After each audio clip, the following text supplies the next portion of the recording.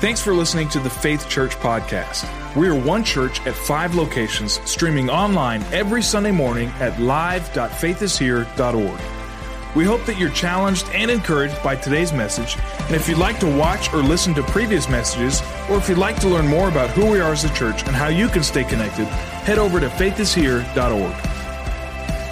Take your Bibles out and turn to Philippians chapter 1 and verse number 1. Philippians chapter 1. I'm excited about our series that we're going to be sharing with you over these next several weeks. Philippians is just an incredible book. There is so much awesome stuff to mine out of it, so don't miss one week as we come together.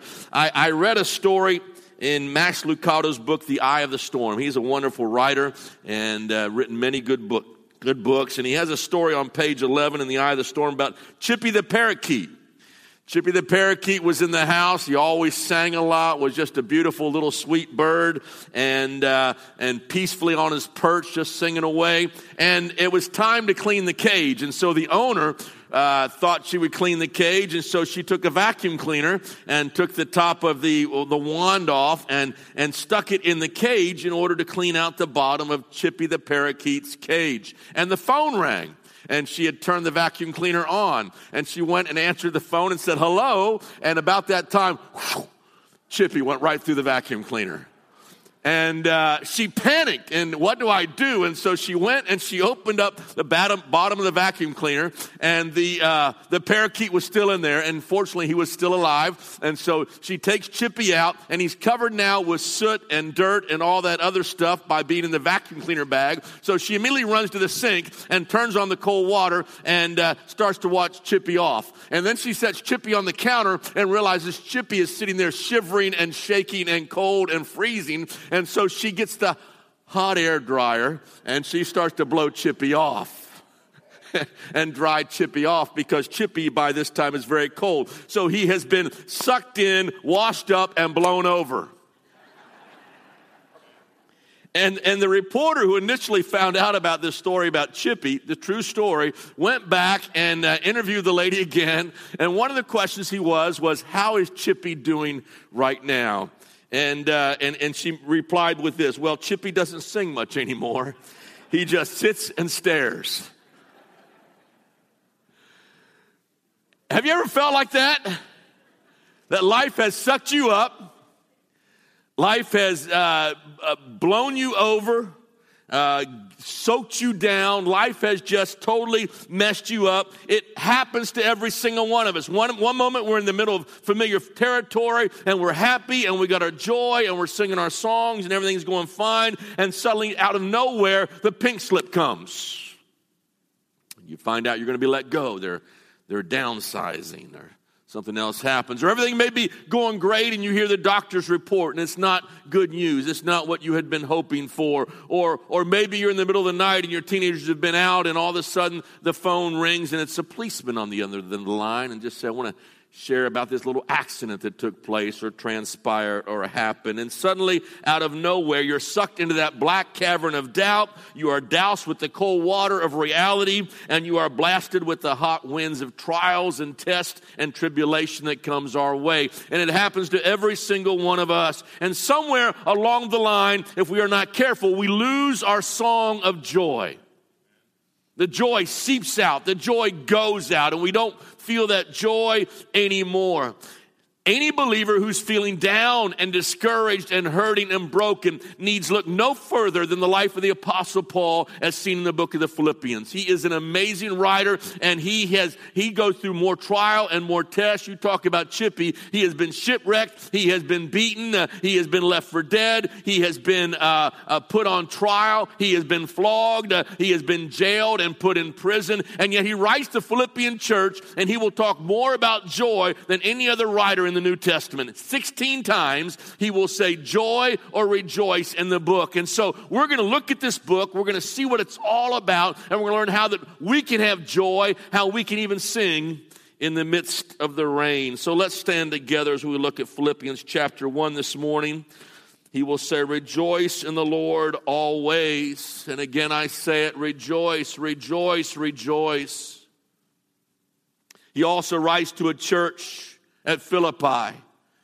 And they are about to go through tests and trials and struggles like are unimaginable, and yet he would write to them about the joy of the Lord. Even in the midst of your trials, even in the midst of your tests, you can have joy. In fact, we learn from Nehemiah, the joy of the Lord is your strength.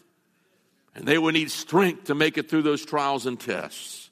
So let's begin to unpackage this incredible book this morning. Philippians 1 and verse number 1. Paul and Timothy, servants of Christ Jesus, to all the saints in Christ Jesus at Philippi, together with the overseers and deacons, grace and peace to you from God our Father and the Lord Jesus Christ. I thank my God every time I remember you. In all my prayers for all of you, I always pray with joy because of your partnership in the gospel from the first day until now, being confident of this, that he who began a good work will carry it on to completion of the day of Jesus Christ. It is right for me to feel this way about you, all of you, since I have you in my heart, for whether I am in chains or defending and confirming the gospel, all of you share in God's grace with me. God can testify how I long for all of you with the affection of Christ Jesus. Father, I thank you for your word today. Open it up to our hearts and lives. May we get a sense, God, for what you're trying to do in us. May we remember what you've done in our lives. May, for those who are down and depressed and discouraged, I pray that today you would renew their joy, that the joy of the Lord would become their strength once again. And we love you, God, and return that song to our heart, we pray, and we ask it in Jesus' mighty name. Amen and amen. Turn to someone, tell them they look marvelous, and then you may be seated.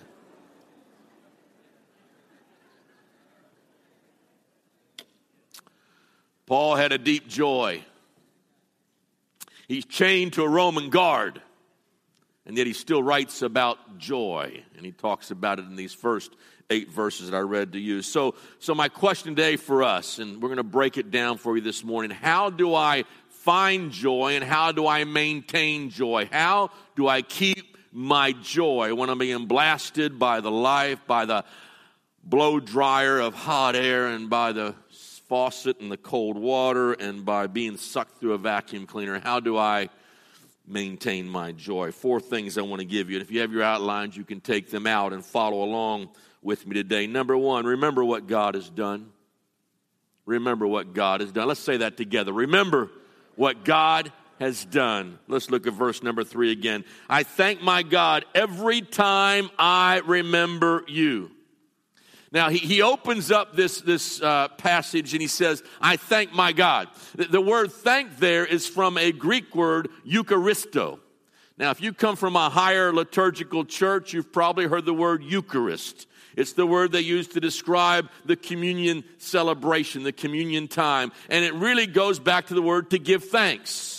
And so when we take communion, it is a Eucharist in the Greek language. It is a time of giving thanks. We thank God for his sacrifice. We thank God for the shed blood. We remember what he did for us. We thank God for the family of God. We thank the Lord that I have been adopted into his family. I have been changed by the blood of the Lord Jesus Christ. I am a new creature in Christ Jesus. And so we have a lot to thank God for. The Eucharist. Paul says, I thank God every time I remember you, every time I think about the Philippian church and what God has done for you. Now, I will tell you, the Philippian church was not a perfect church. They had problems, and a couple of the problems he addresses right here in the book of Philippi. And so they had problems, and yet he still thanks God for that very imperfect church because he chooses to remember all the good things that God has done. You can come into church.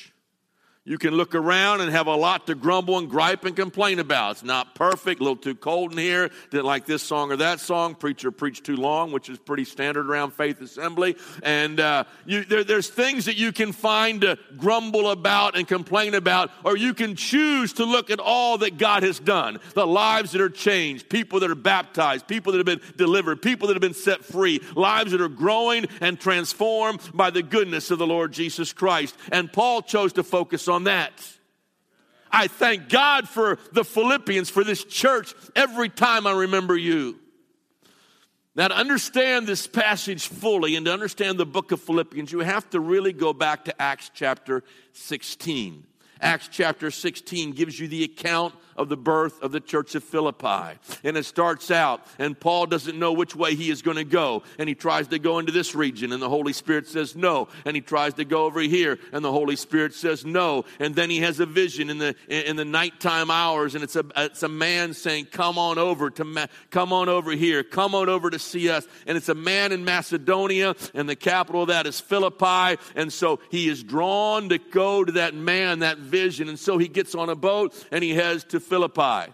Because there's such a small group of Jewish believers, there is no synagogue in the city of Philippi, and so he goes down by the river, and down by the river he finds a Bible study of women who are gathered together, praying, worshiping the Lord, waiting on God, a little prayer meeting, and there he meets a lady by the name of Lydia. Lydia is a very wealthy lady. She is a seller of purple dye, which is a very expensive fabric and hard to get your hands on, and so he meets her. She accepts the Lord Jesus Christ. Her family is saved, and she would become now the hostess to house the Apostle Paul while he is in Philippi. While he's in Philippi, there is a demon-possessed girl that would follow him around and begin to cry out about the Lord God. And so what does he do? He turns around and casts out the demon. The trouble is he bankrupts all the silver dealers because they're selling idols, and she's their main product line pusher, and so kind of begins to shut down business. They get mad at the Apostle Paul. They stir up a riot in the city of Philippi, and he is hauled off to jail. Before he goes to jail, he is beaten with whips. He's placed in a jail, and at the midnight hour, he is singing and praising the Lord. And Paul and Silas, the Bible says, their hands are in stocks, their feet are in stocks, they are bent over, their mouth, the blood's running out of their back, they're drooling out of their mouth, they are in so much pain and agony, and they say, what are we going to do in the midnight hour? And they begin to sing a song, and they sing a song of joy, and they sing a song of the grace of Almighty God, and all of a sudden, those prison bars begin to shake, and the chains fall off, and Paul is set free, and a jailer there gives his heart to the Lord Jesus Christ. He starts to kill himself. He says, don't do it. We're all here. No one's escaped. Stop right now. And he drops his sword. He accepts the Lord. The same guy that beats him and puts those stripes in his back, he now takes and baptizes him and his entire family. And so what is Paul thankful for? He's thankful for Lydia. He's thankful for a Philippian jailer. He's thankful for that Bible study going on by the river. He's thankful for what God's doing. And they become the nucleus of that church at Philippi that he writes back to the book of Philippians. Listen, we can choose to grumble and complain and get mad at what we don't like going on around us, or we can remember what God has done.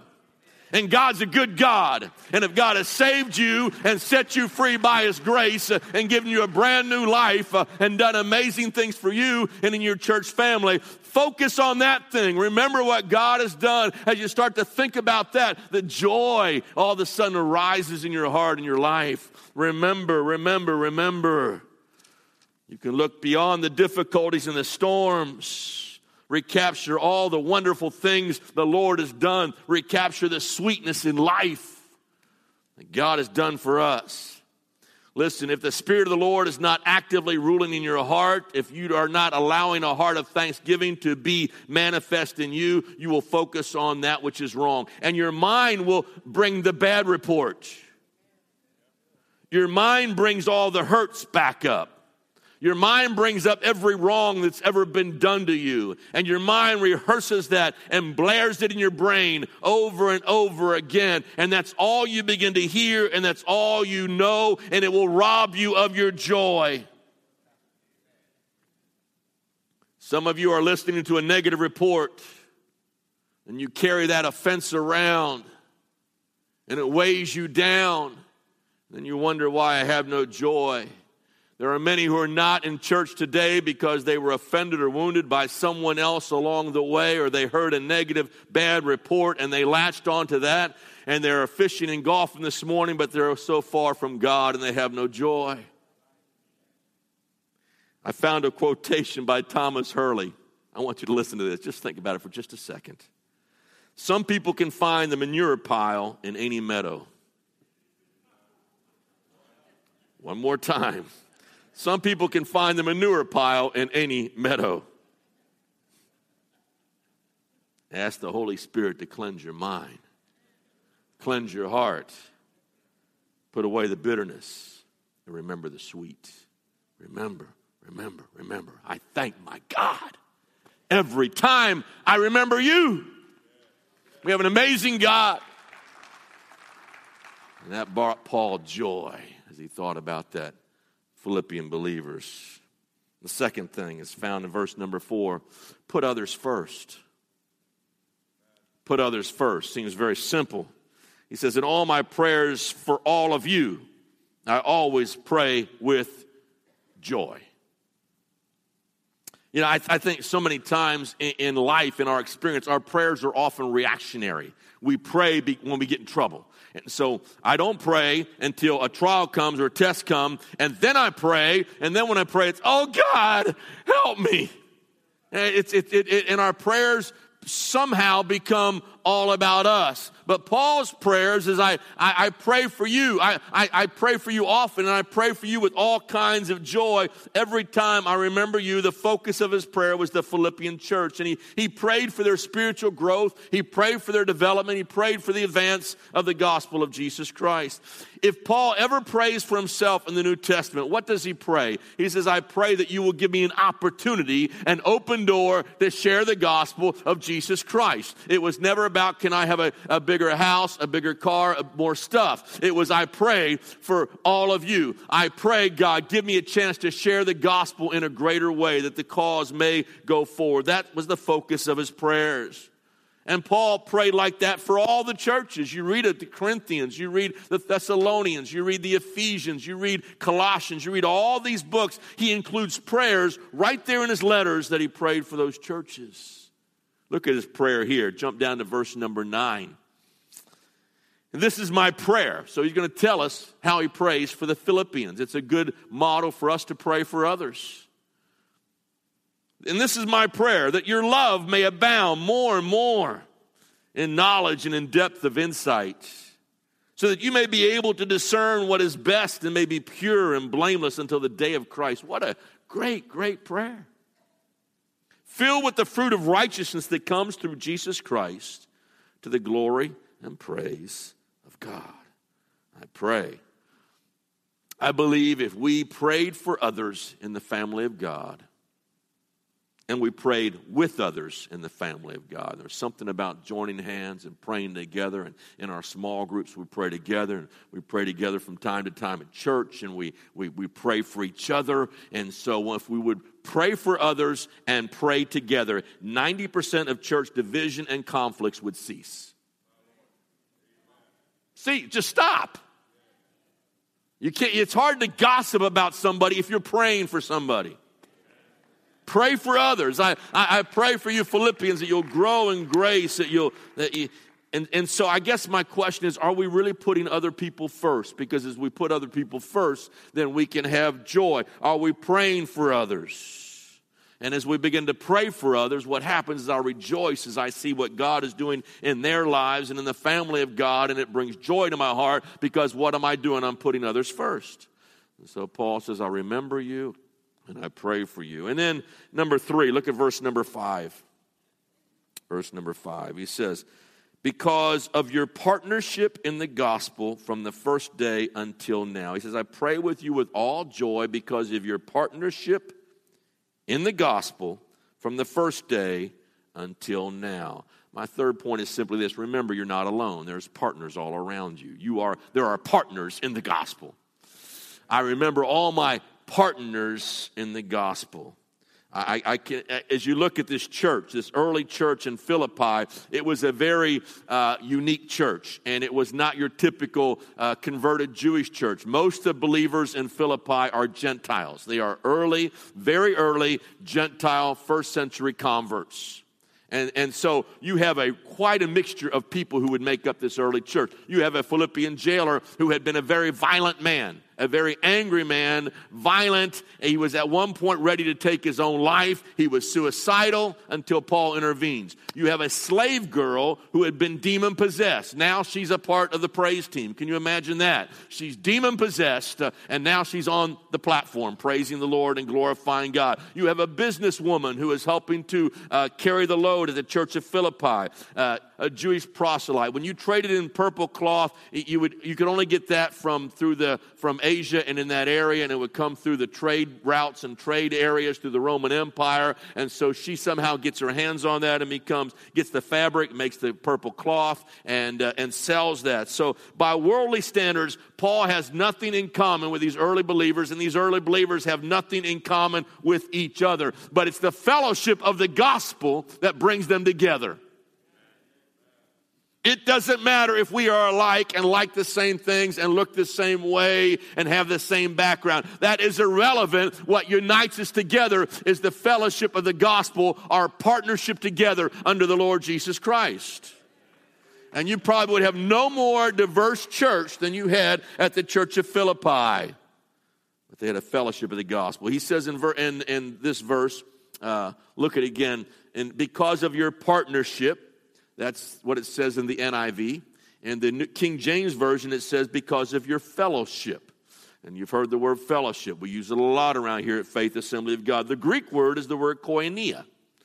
So it's translated partnership in the NIV, fellowship in other translations. And the Greek word is koinonia. Now, partnership in Paul's mind is even going beyond just coming together and have cake after church on Sunday. I like cake after church. I like cake anytime. But that's not what he's talking about. Not talking about their church socials, their church activities.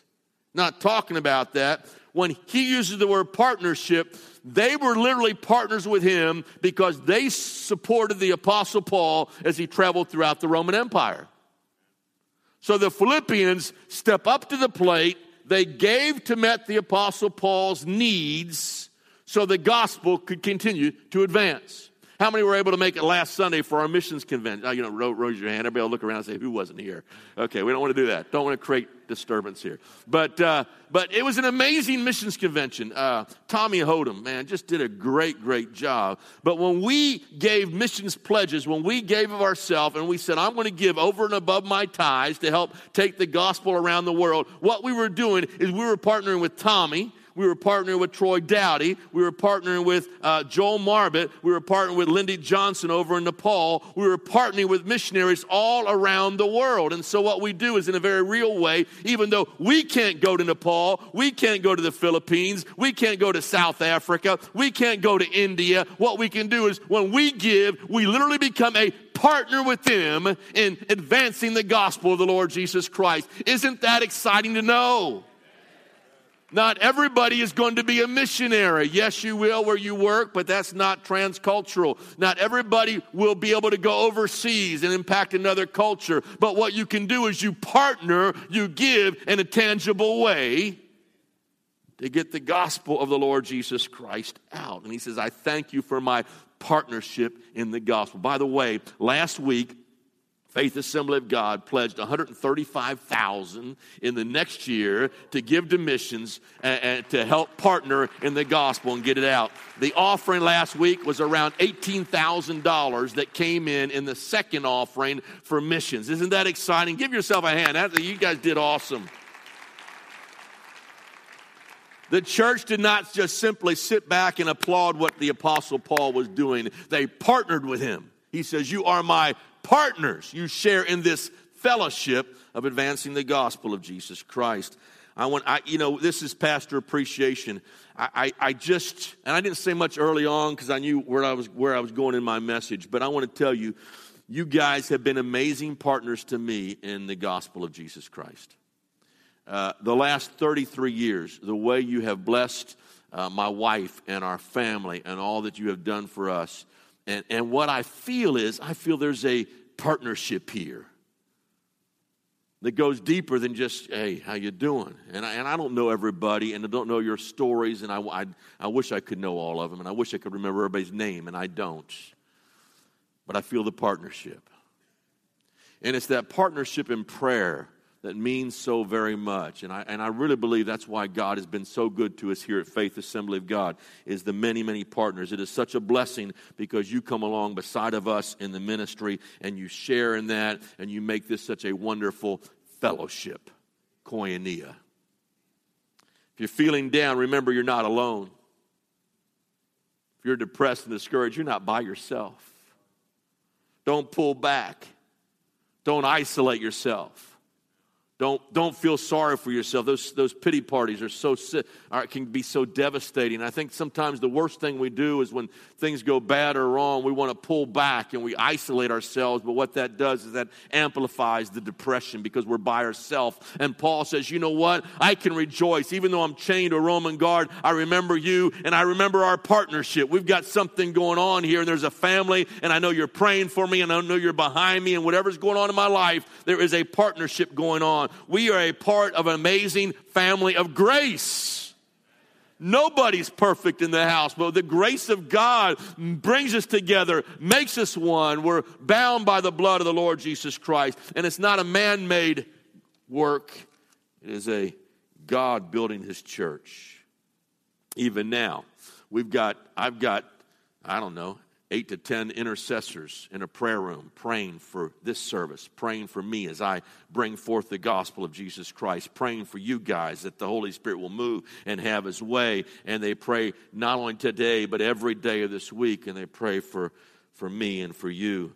There's a fellowship that comes through serving together. Man, that's exciting. When you begin to serve together, you get on one of our teams, you get on the youth team or the children's team, or you get in the ushers in the parking lot, or you work with the sound team and all that. When you guys begin to serve together, there is a fellowship and a partnership that takes place because you are working together to advance the gospel of Jesus Christ. And so I want to encourage you, if you don't have joy today and you don't know where to find it and you're so down and upset and all that, get involved in a ministry and reaching out to other people. And as you partner with them, you share that common goal of the Lord Jesus Christ. Your joy is full. Exciting to serve God. You're not alone. You're not alone. We see all that God is doing. We rejoice and we serve together. Look at verses 7 and 8. It is right for me to feel this way about all of you, since I have you in my heart. For whether I'm in chains for defending the gospel and confirming the gospel, all of you share in God's grace with me. We are sharing the grace of the Lord Jesus Christ. God can testify how I long for you with all the affection of Jesus Christ. Listen, don't try to do the Christian life alone. Don't isolate yourself and go it alone. There's no Lone Ranger Christians. We need each other in the family of God. If you're not involved in a group, if you're not involved in community, if you're not involved in the serving ministry, if you're not involved somewhere, get involved with a fellowship that gets you out of yourself and you begin to focus on others, and then God brings the joy back. It's exciting to be a part of a family. Number 4, realize that God is doing his work.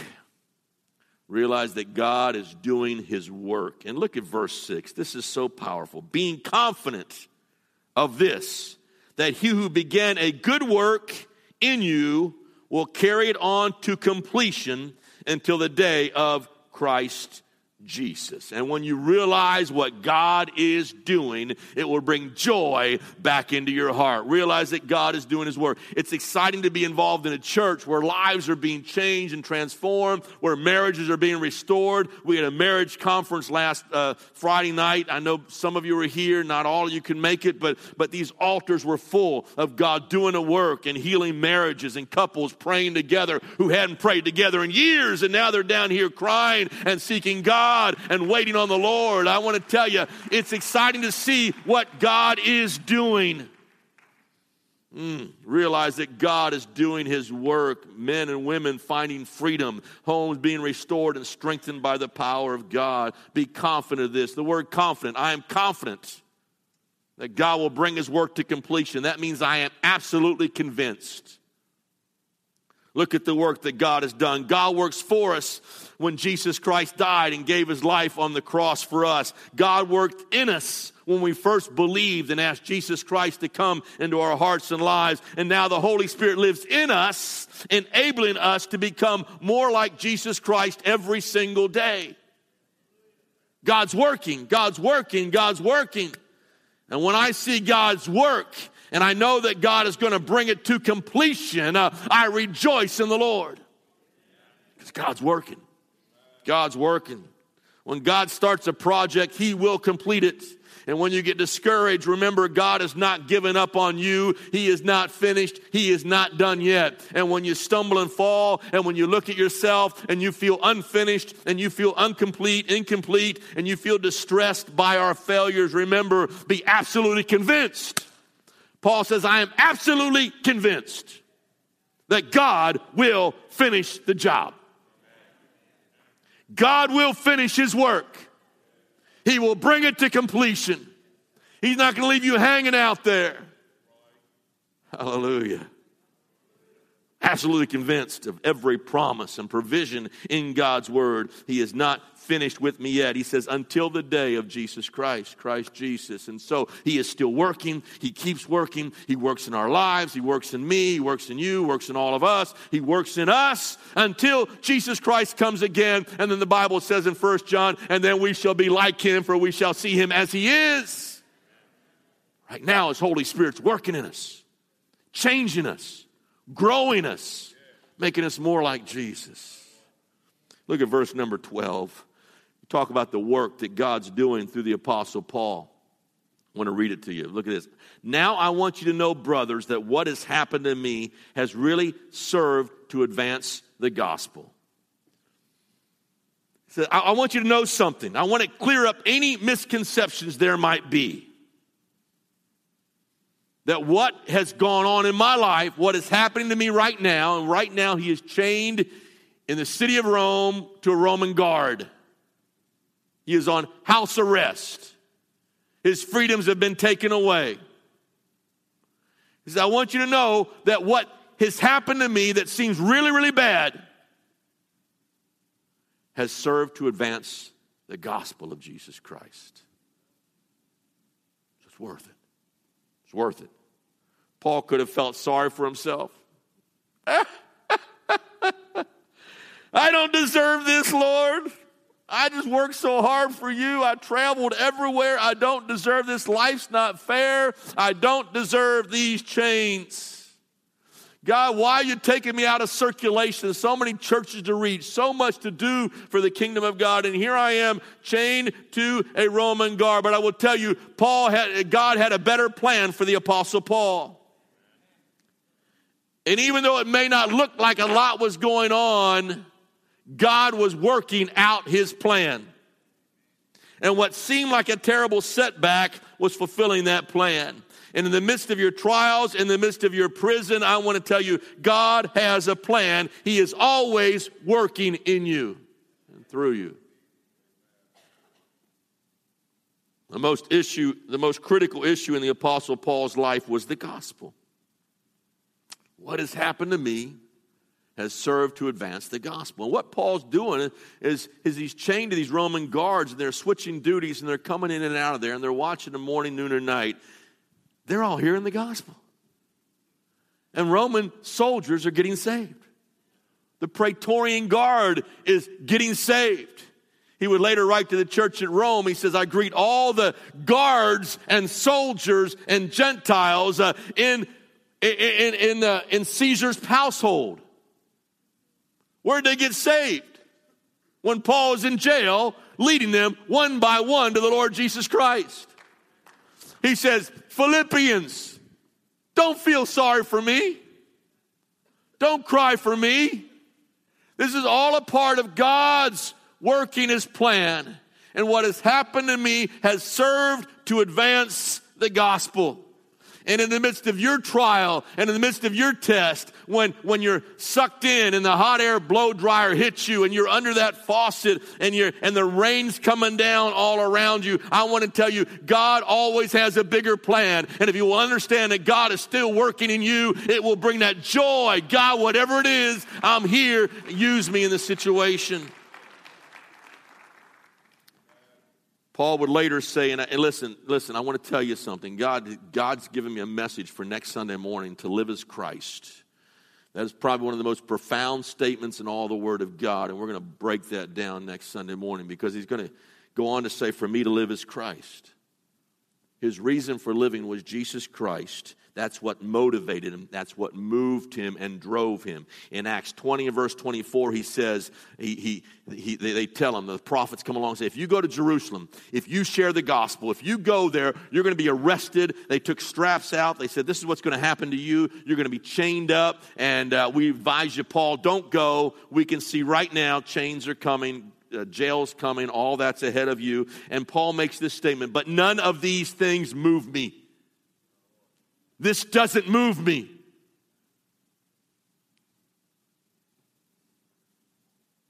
What moves you?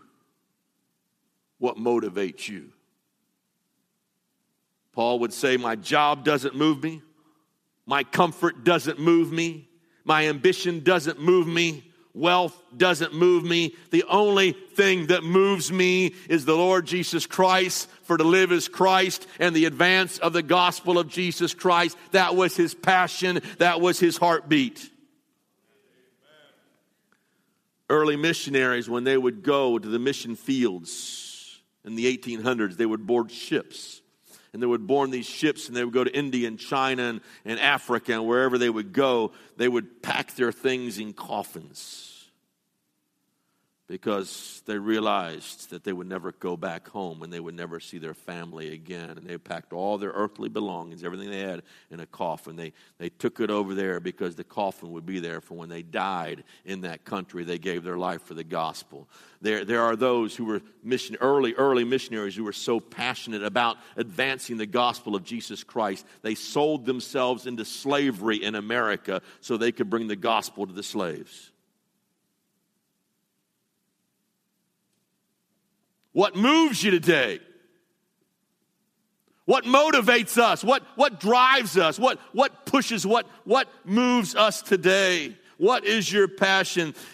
And here's the deal. Whatever motivates you and whatever moves you, that is what is going to bring your happiness and your joy. Now listen to me. If it's friends that move you, you will rejoice only as long as your friendships are good. You lose a friend, a relationship breaks down, there goes my joy. Because that's what moves me. If it's your business that moves you, you will only joy and rejoice and be happy when your business is growing. But when it slows down and it's going nowhere and you're losing money, you lose your joy. But if it's Christ that moves you, for me to live is Christ, then your joy will always be in the advance of the gospel of Jesus Christ. And whatever happens in my life doesn't matter, just so long as the gospel is moving forward. Look at verse number 12. I want you to know, brothers, that what has happened to me has really served to advance the gospel. The word advance is a military term. It pictures a military army who is advancing even in the midst of oncoming fire. And so bullets are flying around your head, bombs are blowing up everywhere, but the army keeps moving forward. That's the word he uses right there. What has happened to me, the chains, the prison, the persecution, the shipwreck, the beatings, everything else has done one thing. It has still served to advance the gospel of Jesus Christ. It is moving forward. What moves you today? You may feel you can't preach, can't be a missionary, not called to go to another country. You may feel like, Pastor, I'm stuck at my job. I am chained to my factory. I'm chained to my work. I am chained to that. I want to tell you, even in your chains, advance the gospel of Jesus Christ. So at your factory, at your work, at your job, those locations where you feel like you are so limited because of your chains, because of your situation, because of where you're at, use that to advance the gospel of Jesus Christ. Students, high school students, you feel like you're chained to your desk every day. You got to go to school 5 days a week. Listen, while you're chained to your desk in your high school, use that to share the gospel of the Lord Jesus Christ. What has happened to me has served to advance the gospel. You may be a homemaker. You may have a bunch of small kids running around your house, and you feel like you are chained to your house. Listen, I want to tell you, use that opportunity to advance the gospel with your kids and all the other mothers who are struggling in your neighborhood. Listen, you may feel like you're chained to your sick bed wherever you're at, in a hospital room. Nurses are coming and going, and you feel like I'm chained to this bed because my body is sick. Listen, what has happened to me has served to advance the gospel. And so if I'm in a nursing home, if I'm in a hospital, if I'm on my bed of affliction, I will do all about advancing the gospel. What is it that moves us? The amazing thing is our faith shines brightest against the backdrop of darkness. And so when there is a trial and a test going on in my life, and I can still rejoice, I can still sing in the rain, that's when my faith actually shines the brightest and the gospel moves forward. When you sing in the rain, people take notice. Right? Raining all around you. Storm, lightning, everything else. But when you can walk down the street and say, I'm singing in the rain, just singing in the rain. That's all I know of that silly song. And so when you're singing in the rain, people will walk by. They'll say, what's wrong with him? He's nuts. He's crazy. I tell you what, he's found a joy worth living for because he's discovered the secret of life. For me to live is Christ. For me to live is Christ. Listen to the rest of this, verses 13 and 14. As a result, it has become clear through the whole palace guard and to everyone else that I am in chains for Christ. Because of my chains, most of the brothers in the Lord have been encouraged to speak the word of God more courageously and fearlessly. It impacts the guards because they're hearing the gospel. It strengthens the church because they said, you know what? If the Apostle Paul can be a witness with chains on, we can witness up and down our streets in Philippi. Hallelujah. Suffering will do one of two things. It'll make you bitter and painful and angry, or it will draw you closer to the Lord Jesus Christ. It will cause you to press in to know him. And Paul's joy was always in Christ and the advance of the gospel. Does your joy go up and down based on circumstances, based on what the weather's doing? When it's raining, you're down and upset and frowning, and when the sun's shining, oh, it's a good day today, finally. If that's your focus, you are doomed to whatever life deals you. And Satan will come along and he will try to knock every prop out from underneath your feet because he knows that's the source of your joy.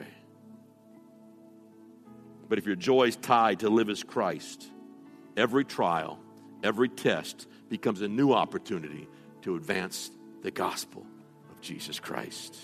And you begin to understand what he wrote in Romans, all things work together for good to those who love the Lord. Listen. If you're looking for joy today, remember what Christ has done.